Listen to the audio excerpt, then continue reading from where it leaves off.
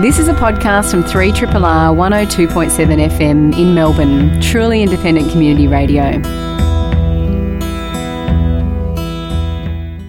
Good morning to you all, radiotherapists out there. It's time to prepare yourself for your latest dose of radiotherapy. I am Dr. Doolittle, one of the resident shrinks, and you are listening to 3RRR. On today's show, we have two guests. Joining us first up is Adam McKenzie.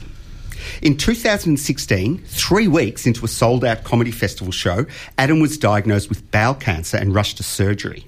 Now, 2 years later, he's preparing for his new comedy festival show called Laserlight, and it's all about comedy and health, and he's in the studio with us this morning. Following on from Adam, we were going to be joined by Sally Goldner. Sally has been involved in the gender-diverse community for about 2 decades, including time at TransGender Victoria and the Bisexual Alliance Victoria, and winning 2015's LGBTI Victorian of the Year. Sally joins us to talk about the experience of healthcare in Victoria for gender-diverse people. And we've also got two of our trusty panellists, Dr. Trainer Wheels, a medical student well on the way to finishing. She must be almost there. God, it seems like forever. And the panel beater, a global health researcher completing his PhD. And every week I give him a different intro, and he looks at me like, are you an idiot? Can you remember one thing from one thing to week to the next? And the answer is, no, I can't. And he's a master of the radio panel. But before all that, let's begin with a little bit of news. Doctor, give me the news. I got a bad case of loving you. No pills gonna cure my ill. I got a bad case of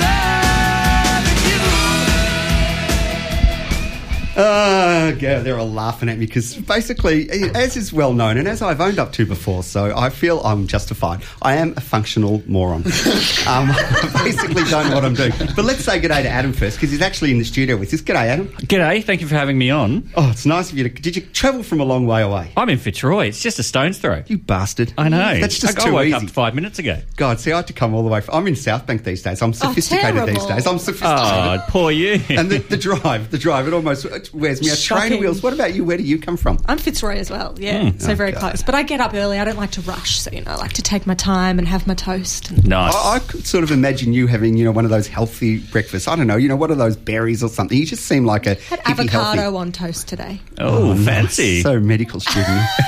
Mind you, my son has that all the time too. Hey, Panel B, did you want to formally... one day I'll try and remember a proper intro. Why don't you just write it down? I do, but then I lose the bits of paper I write things down. And if I write it on the back of my hand, I lose that because once a week I have a shower. Well, the thing is, when you do introduce me, I think, geez, that wouldn't be a bad title if it was true. I could be a global health. That's really impressive. Yeah. You are a PhD candidate, though. That's right. That right. Yeah, you've got that right. Where are you up to? Oh, I'm at the pointy end, yes. Hence the stress and anxiety and the lack of social skills. The pointy end's the worst end. Yeah. People out there who have done PhDs will know. You spend when you feel you're at the 95% mark and, you're on the verge of handing in, it actually turns out you're about halfway through and the writing up takes 10 times longer than you anticipated. Yeah, everything takes longer. Yeah, and you become more and more pedantic with yourself about... Yuck. Yeah. Yuck. Hey, look, we're going to kick off with some news because I did promise that. And the news that we're kicking off in comes from Trainer Wheels. Yep. Hi. Hi, Trainer. Over to you. So there was an article on the ABC Online about a week ago, I think, that I wanted to talk about briefly. The title was "Ban Forceps, Says Mother Who Suffered Through Traumatic Childbirth. AMA Disagrees." Like it? I like it so far. Well, it wasn't a very good article. I didn't think. I don't think. Thanks for bringing it to us. Thanks for bringing it to our attention. Thanks so much. That's the news. Thank you and good night. Okay, so I thought the article did a pretty bad job of presenting both sides of the argument, because it turns out that this woman that they interviewed isn't actually advocating for banning forceps. She was sort of caught out of context saying that. And it's a pretty impractical goal. Forceps are used when they have to be, for good reasons, and if we stopped using them altogether, the consequences would be really disastrous. So she's not calling for that because she knows that they're necessary sometimes, and that's in line with the AMA's statements on the issue as well. This lady started the Birth Trauma Association of Australia, and their aim is actually more about better educating women about the risks associated with vaginal delivery, which I think can only be a good thing. perineal trauma related to labour and childbirth can be extremely debilitating, and it's something that isn't really talked about enough, I think, and a lot of women end up suffering in silence.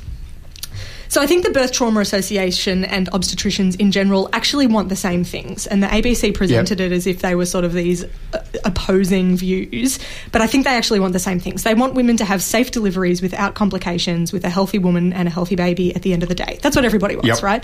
No obstetrician... That's a no-brainer, though. Obviously. No obstetrician wants to leave a woman with perineal trauma if they can avoid it, and no woman is going to say they'd rather a dead baby than to have a forceps delivery. Yeah. You know, like, I think there's actually room for both positions to say, yes, forceps are necessary, but also perineal trauma is terrible and we should avoid it and educate women about it. Both those views, they're compatible, but the article presented it as if they weren't. And I think the ABC kind of missed the point, and I think what the point actually is that it's about valuing women's health, listening to patients and informing them properly about what's going to happen to them, and that's just all the normal stuff that doctors should be doing.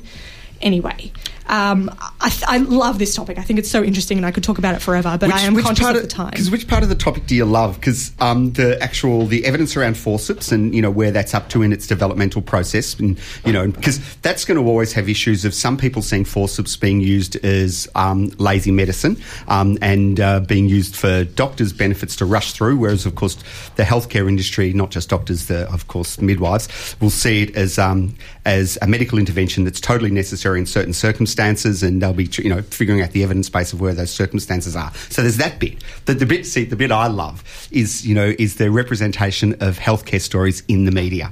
I was supposed to do a grand round on this at a hospital about a week ago, and they cancelled me on the day. It's not very nice. nice. In case you're listening out there, I love that topic. Which topic do you love? I think I love both, honestly. I love anything that talks about women's health. I think it's really important to give it more exposure.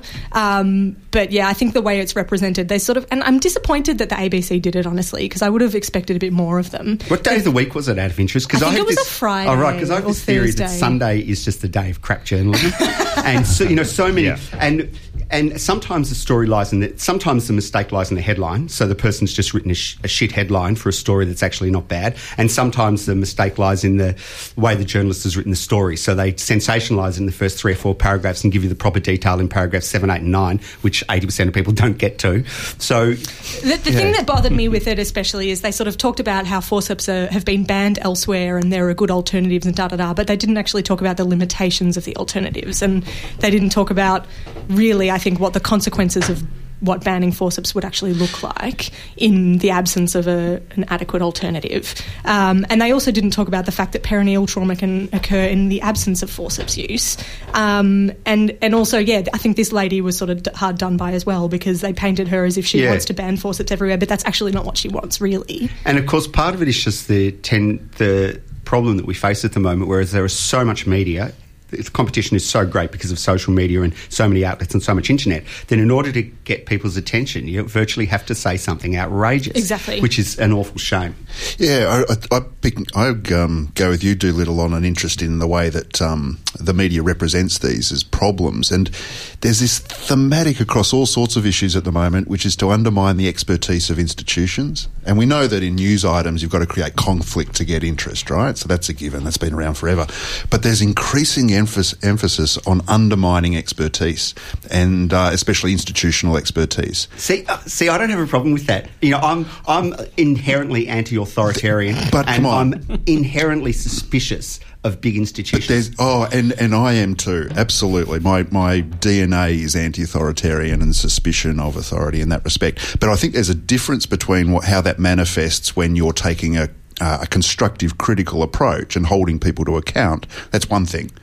But to destabilise these important institutions like hospitals and universities and government authorities and so on, simply for the sake of creating conflict, that's a different approach. And something that was so interesting, I think, with this article, there were heaps of comments on it on Facebook, as you'd imagine. And I think in quite an unusual situation, the comments, some of them were a lot more reasonable than the article itself. I mean, a lot of the comments were really out there and over the top, but it's very interesting.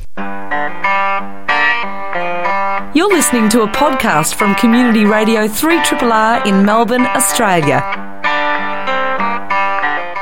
As I mentioned, Adam McKenzie, at the age of 37 in April 2016, when he was, I think it was slap bang in the middle of a comedy festival show, he was diagnosed with bowel cancer. But I think rather than me giving the story again, let's go to Adam. G'day, Adam, again. G'day, thanks for having me in. Why don't you start off with telling us what happened back in 2016? It was pretty crazy. So Comedy Festival, it's Comedy Festival's rocking around in, I think, this week, next week. And so this is 2 years ago. My sketch group, Watson, we were in the middle of a sketch show. It was going really well. In a surprise turn of events, it was selling out. Like, we had sold out the rest of our season. That's we were hard at the Comedy Festival. It's hard. So much competition. Absolutely. And we were so stoked, and we were really happy that everyone was enjoying the show. We were enjoying the show. So at the start of the fourth week into Comedy Festival, I was not feeling very well. I'd gone to my doctors, and they weren't really giving me a diagnosis that I was happy with, because I was still kind of unwell. And so I eventually went into emergency, and that's when just the am I allowed to swear on this show? Yeah, no. Shit hit the fan. I've already said shit about 3 times this morning. Right. Yeah. But when I say it, when it comes to bowel cancer, when you say shit hits the fan, that could be real. So yeah, it was like I was rushed into like part of the show, part of the comedy show that I'm doing this year, Laser Light, is talking about the experience. And what I want to do is I want to talk about my experience through the filter that I know, which is comedy. And I mean, it might seem pretty strange to make fun of being rushed into emergency surgery for bowel cancer, but it was like being on a roller coaster. Like it was on, and there was this moment where they did one scan, they did a CT scan, and then after that, the whole mood of the staff in emergency it changed, and so I was into surgery From ED? From emergency. So surely they admitted you to hospital for a couple of days first, work you up? No, no, absolutely not. It was like ED. This needs to happen in the next. Right now, or it's done. Do you know why?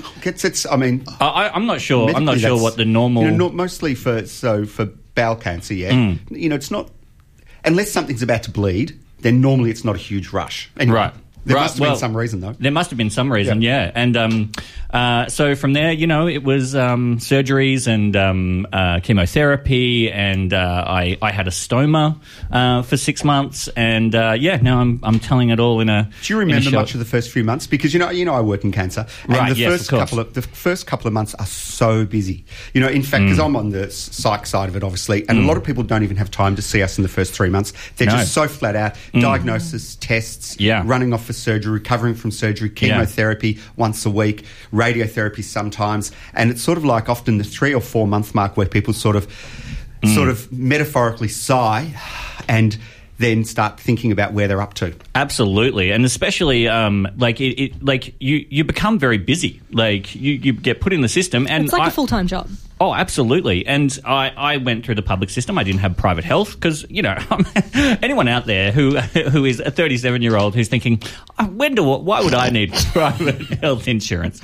Let me tell you. But the thing is that the public health system has my experience has been, it's been really great. Yep. But it is a roller coaster, and, you're in chemotherapy, and I didn't have any reference. Like, the only reference I had for cancer, like my father had cancer, and he passed away from that. Same sort, was it, Val? He actually, he did. And but I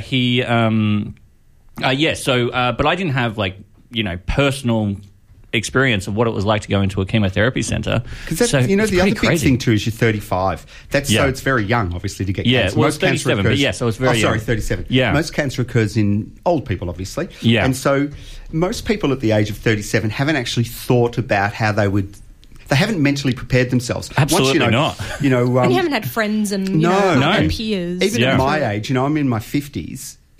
Friends have started to have illnesses, and so you start to mentally prepare and think, how am I going to cope? Yeah. And I think when young people get problems, sometimes it's hard because they just haven't thought about what they would do. So sort of, I don't know, how did you go with all that? I had no idea how I was going to go. But surprisingly, it becomes very unemotional in a way, like because it's very physical. Like it's like now you have to go here, do that, get that stuck into you. It becomes practical. It becomes really practical, absolutely. And it's not until you're 3, 4, 5 months down the line when I remember I was at the cancer centre and they said, "Would you like to see a psychologist?" And I'm like, "I think I would."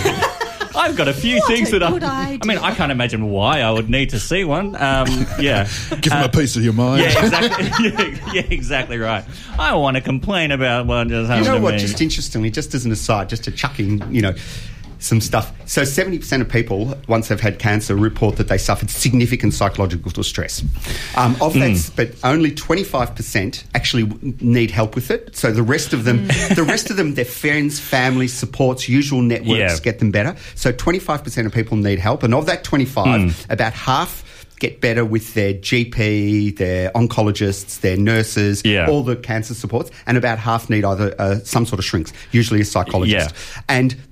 So in theory, about 12%. But in Victoria, only about 3% get referred. And the numbers are incredibly low. So we know there's this massive gap. And in fact, if you look at things like the Cancer Experience Survey in Victoria, where they, the government essentially sends out a questionnaire every couple of years, the worst figure is normally what was the support like around your experience of cancer. Normally only about 60% of people say that was adequate. Yet, this is me, it's going to sound like an advertisement for my industry now. Nothing gets done. But we'll move on. One thing that is another bugbear that we hear a lot, though, is people's diagnosis and the experience of finding out. Were you happy? How did yours all go? Well, I was in emergency, and I remember the first time I actually heard the word cancer said to me, because everyone was tiptoeing around it. Like things got real really quickly. I was suddenly, I was in pre-op. I think that's what they call it. I get most of my knowledge from medical TV shows. Hey, same here. How do you think I passed med school? Or as I like to call them, documentaries. Doctor. Anyway, exactly. But I had the anaesthetist come in, and I had my whole family there. By this stage, it was like, my whole family was in the waiting room with me, or the pre-op area. And the anaesthetist came in and he's like, "All right, so you got cancer. Well, we're going to do this." And everyone, I remember my whole family going, "Whoa, what are you talking about?" No, it's like, is that confirmed yet? Like, oh, that is like, and then he kind of stepped back from it. He's like, maybe. It's like, wow. Wow. And so that's when it became super real. I'm sort of cringing on behalf of the anaesthetist at this stage, but I think my empathy is misplaced. But you know what's really funny? Like he had become he left, and my family was like, "Oh, that guy was a dick. Like, what an asshole." Because he would have been kicking himself. Oh, I know. You know what? That's funny, because I had exactly the same response as you, Trainer. Was my immediate thought was, "Oh no, I know I've done lots of stupid things. Like I'm terrible." People say I have no frontal lobes. Whatever comes into my brain comes out my mouth, and it's terrible. And sometimes I say dead, dumb, stupid things like that, and I'm so embarrassed for about a week afterwards. But I agree that my empathy is misplaced. Well, of course, I had to meet him again quite soon after, as I get wheeled into the to the anaesthetist's area. Yes. Again, medical knowledge. And post-op. Yep. He was great. He was great because he's like, so he was like, "All right, so you're a comedian?" I'm like, "Yeah." And so before surgery, he's like, "Oh, who's your favourite comedian? Oh, have you seen anything at the comedy festival?" I'm like, "Well, actually, I'm in the comedy festival. Well, I don't think I am anymore, unless I can be out of here in a couple of hours." What do you reckon? What do you reckon? I've got a show at 8. At least you didn't put it aside. Say, "Hey, put the cancer aside for a minute. Tell me a joke." Yeah, that's right. So, how do you feel about So, having just said that, jokes aside. So, no, it's jokes absolutely. Well, that's what I want to ask you. Where do you see the role of comedy in demystifying and talking about serious topics like cancer? There is so much that comedy can do in this area, and especially considering that it's it's a really good avenue for me to just talk about my experience. I mean, you talk about the people who need psychiatric referrals. It's like, what is the percentage of comedians who can just go out there and talk about it? I feel very lucky that I have this forum, but in my experience, there's a lot of people who actually do not know what to say, what goes on. Like, you know, all of my friends and family, they can't come up to me and go, you know, so cancer, what's up with that? Like, it feels very impersonal. But the great thing about being able to do it in a comedy perspective is that you can come to the show and you can hear me talk about my very personal journey and like in a funny way. And my wife, Rama Nicholas, who is my director as well, she just sits in the audience and just says, people are fascinated. They're absolutely fascinated. People don't know what a stoma is. People don't know what it's like to get a chemotherapy needle jabbed into their power port, which I still have. Like, and they're scared of talking about it for fear of saying the wrong thing. You don't want to upset anybody. Well, you hear this all the time. I hear so many of my patients say to me, you know, no one speaks to me about death or cancer, and I know they're nervous about it, but I don't feel it's my job to bring it up, and we just don't talk. Yeah, exactly right. And so, you know, in this show, I feel like I'm able to talk about it because I've obviously gone through it, and it's my personal story. But also, you know, there are themes throughout that people can really latch onto.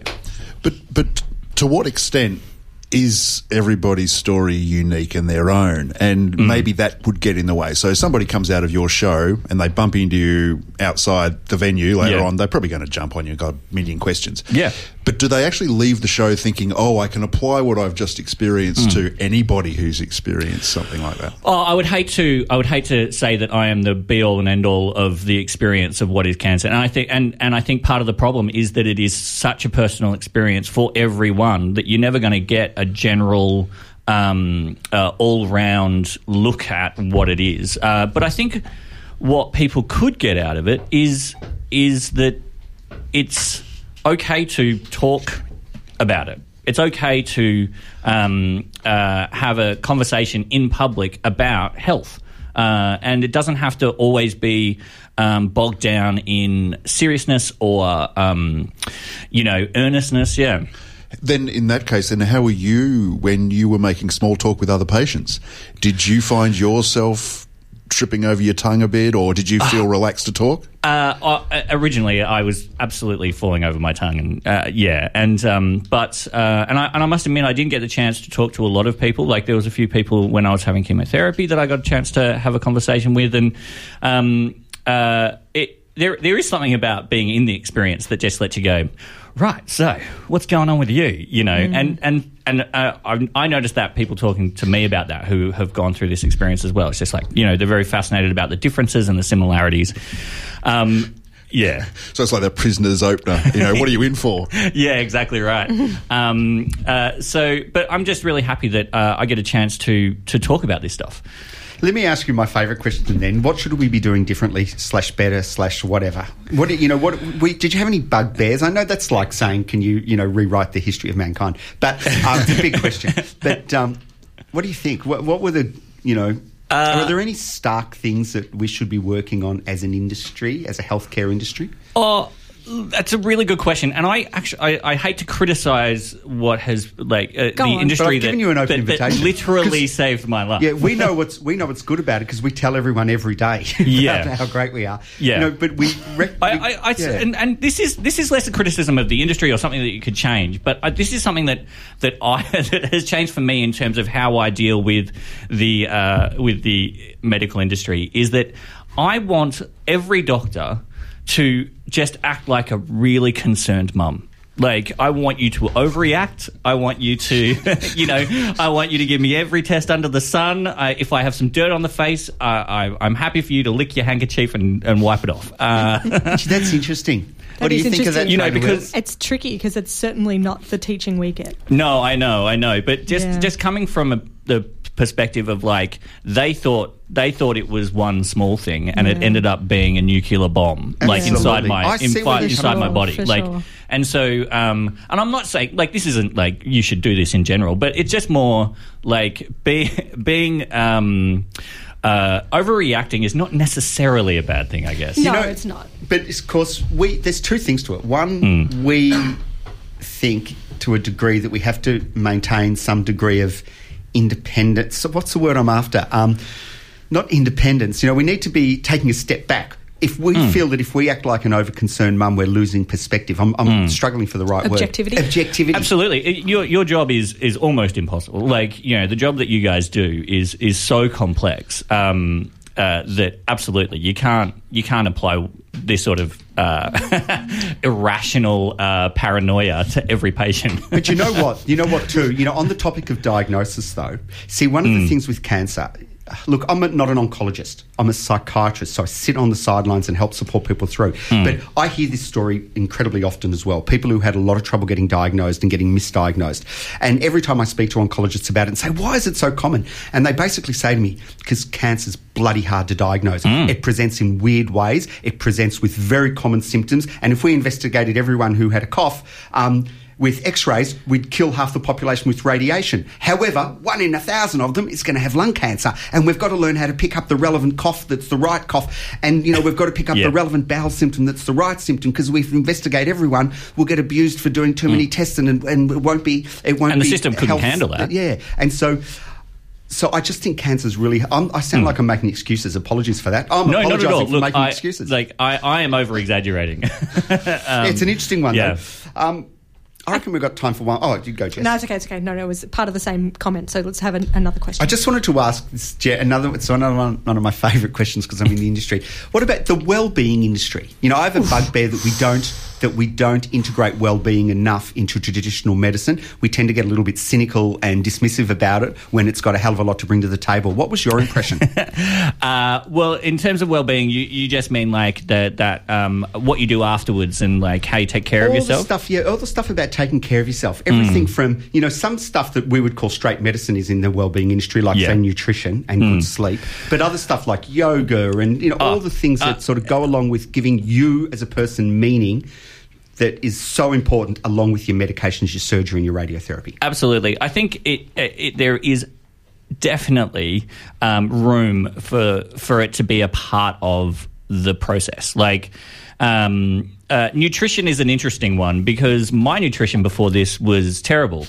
My wife says that I ate like a teenager, you know, and I was a very fussy eater as a kid, and that has been something I brought over to as an adult, and there are foods that I had just never eaten before and have still never eaten. But after you get cancer, you start to think to yourself, you know what? I should eat some of these things because I should eat a vegetable. And so what I'm doing every night of the show, chips and stuff, but like, for example, I'll give you an example of some of the things that I've never eaten ever before in the history of my life. Broccoli, never had it. Peach, never had it. Strawberry. You've never had broccoli? Never had broccoli. You're not missing much. No, I love broccoli. Favourite vegetables. I know. And I'm just super fussy, and it's almost psychological. And so what I'm doing every night of the show, I'm going to have a selection of foods that I've never eaten before in the history of my life, and I'm going to eat one on stage. That's so fun. And I can't tell you how psychologically, like I do not want to do this. In front of an audience, too. In front of an audience. Really stressful. I have a gag reflex when I eat something I don't like. And so the show stops being entertainment and literally becomes about me dry retching because I'm...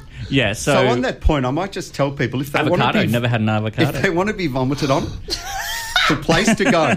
No, it's Laser Light. Now, I just looked it up a couple of seconds ago on the computer. You can just put in Comedy Festival Laser Light, or you can go to comedyfestival.com.au and you'll see it there. Do you want to tell us a little bit about the show, and then we'll go to a song?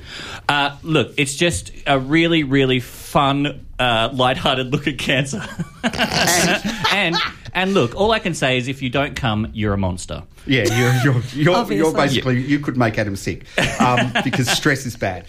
It starts on April the 10th. It goes to the 22nd. It's on 8:30 at night, Sunday 7:30. It's at Acme in the Games Room in Fed Square. As I say, comedyfestival.com.au. Adam, thanks so much for coming in and talking about that. Thank you for having me. Much appreciated. And our next guest is Sally Goldner. Now, Sally's been involved in the gender diverse community for 20-odd years, including time at TransGender Victoria and the Bisexual Alliance of Victoria, and as a presenter on 3CR's Out of the Pan. Sally is the 2015 LGBTI Victorian of the Year and joined the Victorian Women's Honour Roll in 2016. G'day, Sally. G'day, 3RRR. See, there was it. I knew I'd make a slip. Sorry. If this was commercial radio, we wouldn't have any of that nonsense. We'd pretend that the other radio station didn't exist. But because we're community, we're family. That's right. We love each other. Hashtag Yay Community Radio. Yes. Hey, thanks for getting up and coming in. I've asked everyone this morning how far they came for reasons that escaped me. How far did you have to travel? I travelled from the wilds of Bulleen, so only about 14 k's. Oh, you poor thing, Bulleen, all that way, 14 k's. That's right. I had to do a coffee stop down the road at a well-known religious coffee place, if people know their area of 3RRR. A religious coffee place? I don't know. Yes. An unlikely combination. Was the coffee good? It was, yes. That's why I'm awake now and we're ready to do the interview. Yeah, I had to have one too to get me going. Hey, Sally, we wanted to chat to you today about the gender diversity in healthcare. So to get the ball rolling, our last guest was talking about cancer and some of the problems that clinicians face being sensitive to the issues. Yeah. How sensitive are health clinicians when it comes to issues of gender diversity? Sadly, we're not doing too well. There's some good specialist clinics in Melbourne, but they are sadly by far the exception rather than the rule. And there's too many stories of issues of both, we'll say, trans people where there's a connection to generalist care, but also specialist issues, say coming out hormone surgery, where things are going wrong in either clinic, GP settings, public hospitals. I had to say it's a disaster zone. I wish I could get us off to a better start, but seriously, we've got a lot of issues going on, so this is a really opportune thing to talk about. And some of it's, sure, lack of awareness, where people aren't, if someone walks in and they're not sure which pronouns the person uses, they'll take a wild stab rather than saying, hey, I respect your gender, which pronouns do you use, if any? There's a hint. But unfortunately, there's a lot worse than that going on. Say, generalist care, an example would be someone who goes to their regular clinic for, let's say, sprained ankle, and their regular GP who's supportive is away, and they see someone else who says, I've never met a trans person, tell me your life story, and your ankle's screaming at you in pain. You want to know whether you want to get, heat pack, ice pack, physio, I don't know, just put your leg up, and you walk out with not getting the care. And then, of course, at the end, the GP says, thanks for telling me, educating me, I'm now charging you $80. Yeah, you say, thanks so much, I wasn't actually here to do your work job for you. Yeah. I think there's scandals all over the media this morning about Medicare billing, so yeah. But there are. I woke up to it. I almost thought we should do it on the show, but decided to skip it. So I get that. So poor language. Mind you, funnily enough, when you say that, though, we are always encouraging people to be curious about everyone, to learn about them. But by the same token, I get what you're saying. It's not a curiosity. You're not there as a curiosity. You're there as a consumer wanting adequate health care. That's right. Wanting to use the phrase individual-centred care for the needs in the present moment. And I'd add that if someone wants to educate, then that's their call. But don't force them to do it or make them guilty if they don't, that sort of thing. And there's too much of that happening. But yeah, sadly, that's only the tip of the iceberg. What about discrimination then? Well, yeah, this is where we have a really difficult story, and I will give a trigger warning for transphobia and sadly threats of violence.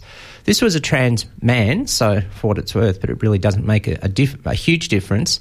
Someone who's been battling lung cancer for the last couple of years, in and out of a major public hospital in Melbourne, and at one point was in the high intensive care unit.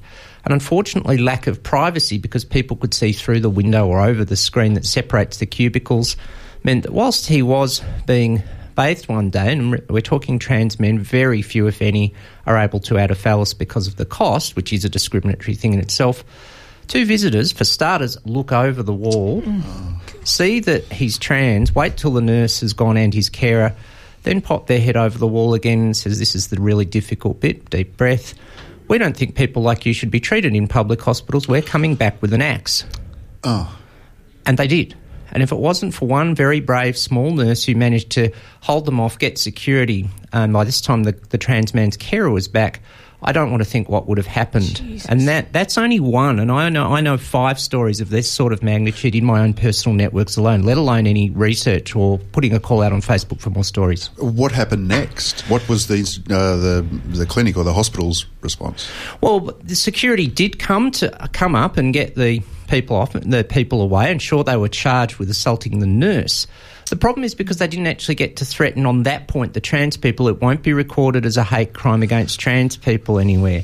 So this is often what happens. Things get buried, or sometimes, I missed a point. When the trans man reported the threat to the first nurse, the response was, oh, look, you're just hallucinating, dear, it's your medication. Good grief. So sadly, we've got too many stories like that going on in the public hospital system, but others where trans people come into a hospital for whatever and have people gawking at them as if they're some sort of zoo animal, that sort of thing. And these, sadly, are the majority. We don't get too many stories of good care, but I can give you one if you like. Oh, no, I don't think we need... I mean, we get the gist. Yeah. I don't think we need the good stories to balance it. We get that I think we all get that you're balanced. But I'm a Libran. You're not here to tell us the good things. What do we need? Oh, this is, again, such a silly question, and I feel like an idiot asking it, but what do we need to do to improve? Obviously, we've got to address privacy. Obviously, I mean, What do we do? Where do we go? I think this is the big issue, and I can only put out a plea for people working in any form of medical practice, whether it's physical or mental, or whether it's a public or private hospital.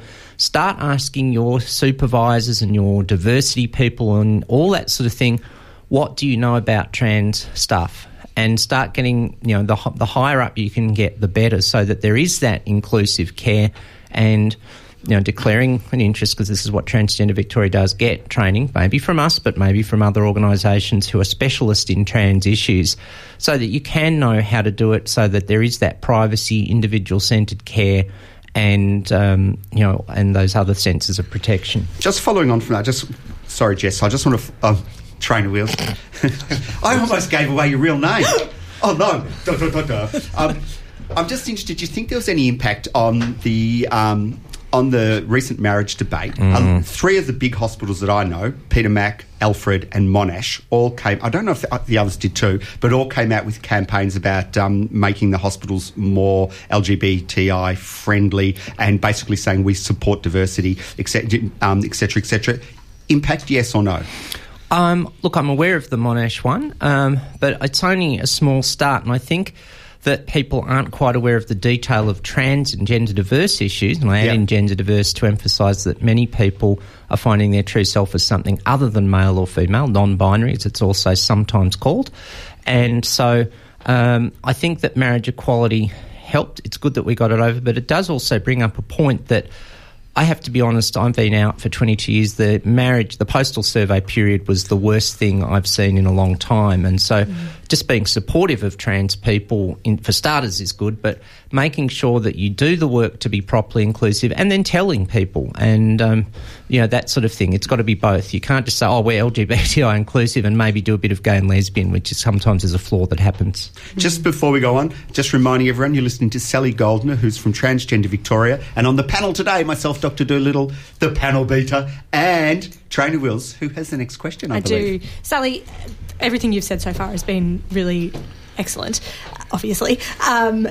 But a lot of it could apply to the wider community, not just healthcare. I guess I'm wondering what's missing in healthcare specifically in terms of access and things like that. Yeah, I think that the lived experience of trans people, and people say, yes, the postal survey, for example, affected younger people. It affected all ages, and the good people at the service switchboard, which is a rainbow telephone counselling referral database service, have confirmed it was all ages. If you've got that lived experience where you've seen some really horrible stuff and you keep feeling like society's against you, service providers are against you, you're really reluctant to come. So people need those signals. They've got to be subtle. Some people say, what do we need to put, and I'm a bit exaggerated here, put rainbow-coloured neon lights on the top of the hospital or the surgery or whatever. No, there's little subtle signals, but it's about making sure there's staff there who know about it. Some people also say to us, what, should we all wear rainbow lapels? No, only the people who feel really competent and comfortable, because that could make it worse. But there are things you can do to start doing it, like changing forms if you need to collect gender is the first thing. Having gender blank line and optional, not male, female, circle one. That's the little things we look for. And so it's not big rainbow neon lights on the roof. It's subtle signals that send those things. Having some gender-neutral toilets in the waiting area, those sorts of things. It's also got to be whole of organisation. It's no good being a good, say, GP if here's some bad B-grade acting for your Sunday morning. Trans woman rings up and goes, I'd like to make an appointment. Yes, sir, how can I help you? You're going to lose them. So it's got to be the whole of team. Sally, I'm wondering what distinctions do we need to make when we're mindful of different life stages of trans people? So young, we're at whatever stage of life. Great call, because the other thing that younger people are facing, often trans people at any age will come out and then they'll be told, oh, it's just a phase or something like that. But young people will get the patronising youth phobia of, you're too young to know about that. And which of course defies the life experience of every trans person. Maybe I didn't have a word or could explain it at 4 years old, but I remember my first day at an all-boys school and walking up to the classroom going, hang on, don't feel like I fit here. So we know, and so it's that attitude as well, that sort of pathologising, demeaning attitude that needs to be moved away and just be affirming of the person and where they're at. And, and the opposite would be, hey, gosh, it must have taken a bit of effort to work up to that, good on you, or something, is a much better start than demeaning people. And, particularly young people who are vulnerable, if their family at home isn't supportive and they're, say, being bullied at school, yikes, you could be their last port of call. And then, for that matter, what about people who have, for, no doubt horrible, tortured reasons, have kept it to themselves for most of their lives? They're in their 40s, 50s, 60s now. How do we think about that? Well, there is the big issue that people have bottled it up all their life, and maybe in the last overall, say, 5 or 6 years, they've seen a bit of progress, a bit of discussion, and thinking there's that bit of hope.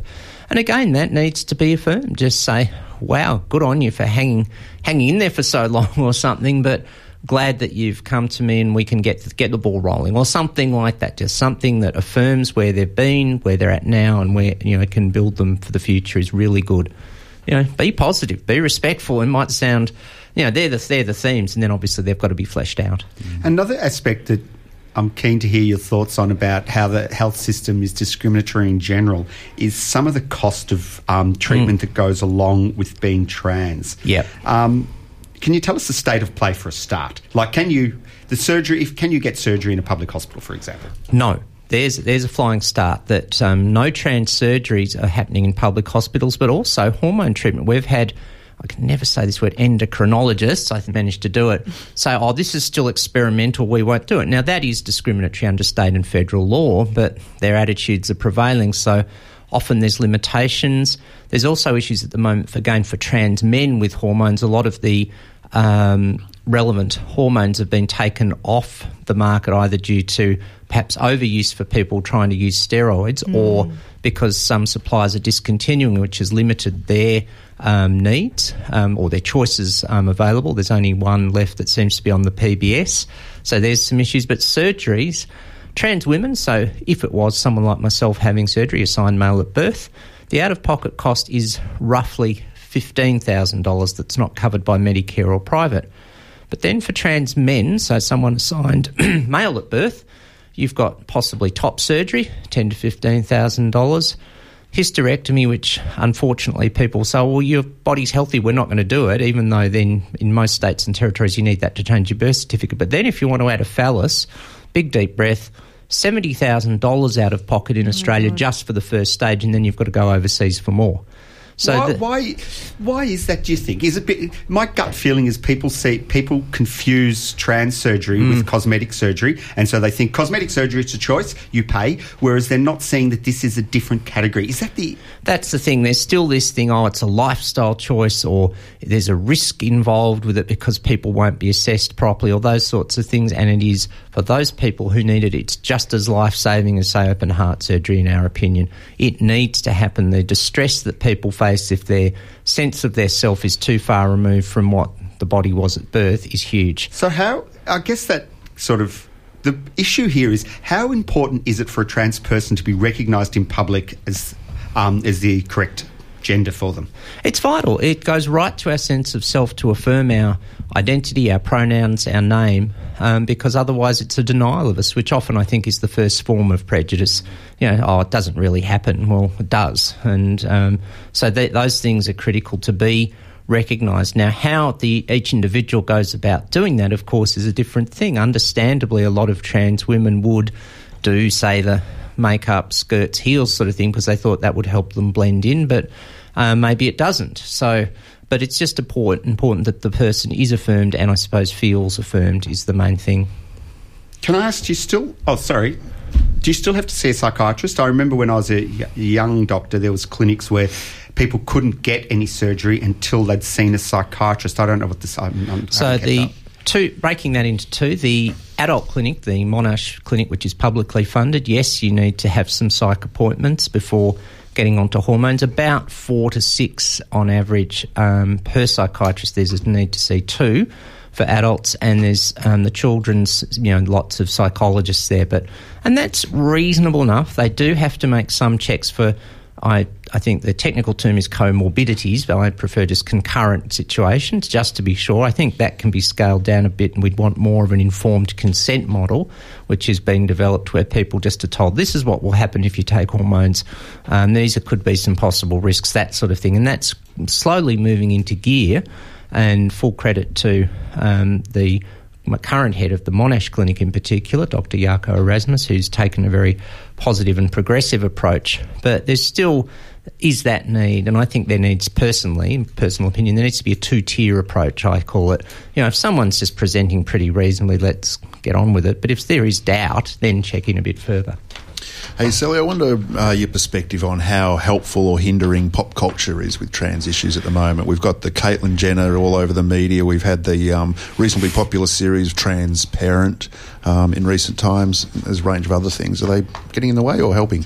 It's a mix. I fully affirm Caitlyn Jenner's right to tell her personal story, but I don't think she has a sense of perhaps empathy for those less fortunate, and that's been a problem. We've had some good ones. There was a great one last year on ABC, and it might still be on iView, called First Date, where a young trans person played a trans character, which I think is pretty much a first for Australian, we'll say, arts media. Young 13-year-old trans woman, Evie McDonald, which was fantastic. But a lot of it's leading to a lot of problems. I mean, one that's cropped up in the last 24 hours is a well-intentioned local government councillor put a poll on his page, should we move more to unisex toilets? And unfortunately, right-wing troll types have taken it over. And that's a worry because, of course, having at least flexibility in toilets of having gender neutral makes it easier for some people, and also all gender changing rooms. If dad goes to the swimming pool with 7-year-old daughter, it helps other people as well, or mum with 7-year-old son, in simple gendered language, that sort of thing. And so, we've done work in workplaces where they're hesitant at first, and then 2 years later they go, what was our problem? And so, I think, and the sort of toilets that local councils put into those, I call them one at a time cell type of toilets, where you're not going to have different people in there anyway. So what's the hassle schmassle? So that sort of hysteria that's being whipped up is problematic. And unfortunately, well, we're in community media. Sometimes commercial media can be after ratings points and clickbait and doesn't care about nuanced debate. So those sorts of things don't help. And drill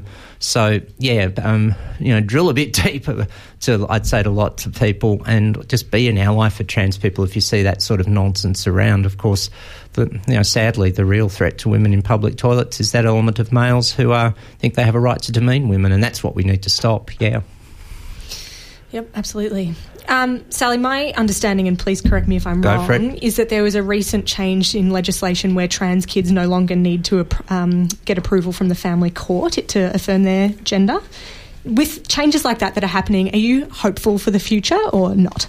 I am. For all the silly pop culture stuff we just talked about, I am hopeful for the future. So there were 2 developments. One, 30th of November last year, where finally was at a decision of the court system. It didn't need to go through Parliament in the end, where those families where there was support for their child from the relevant parents and guardians to go through, as it's called, stage 2 adult hormones, is what in simple language.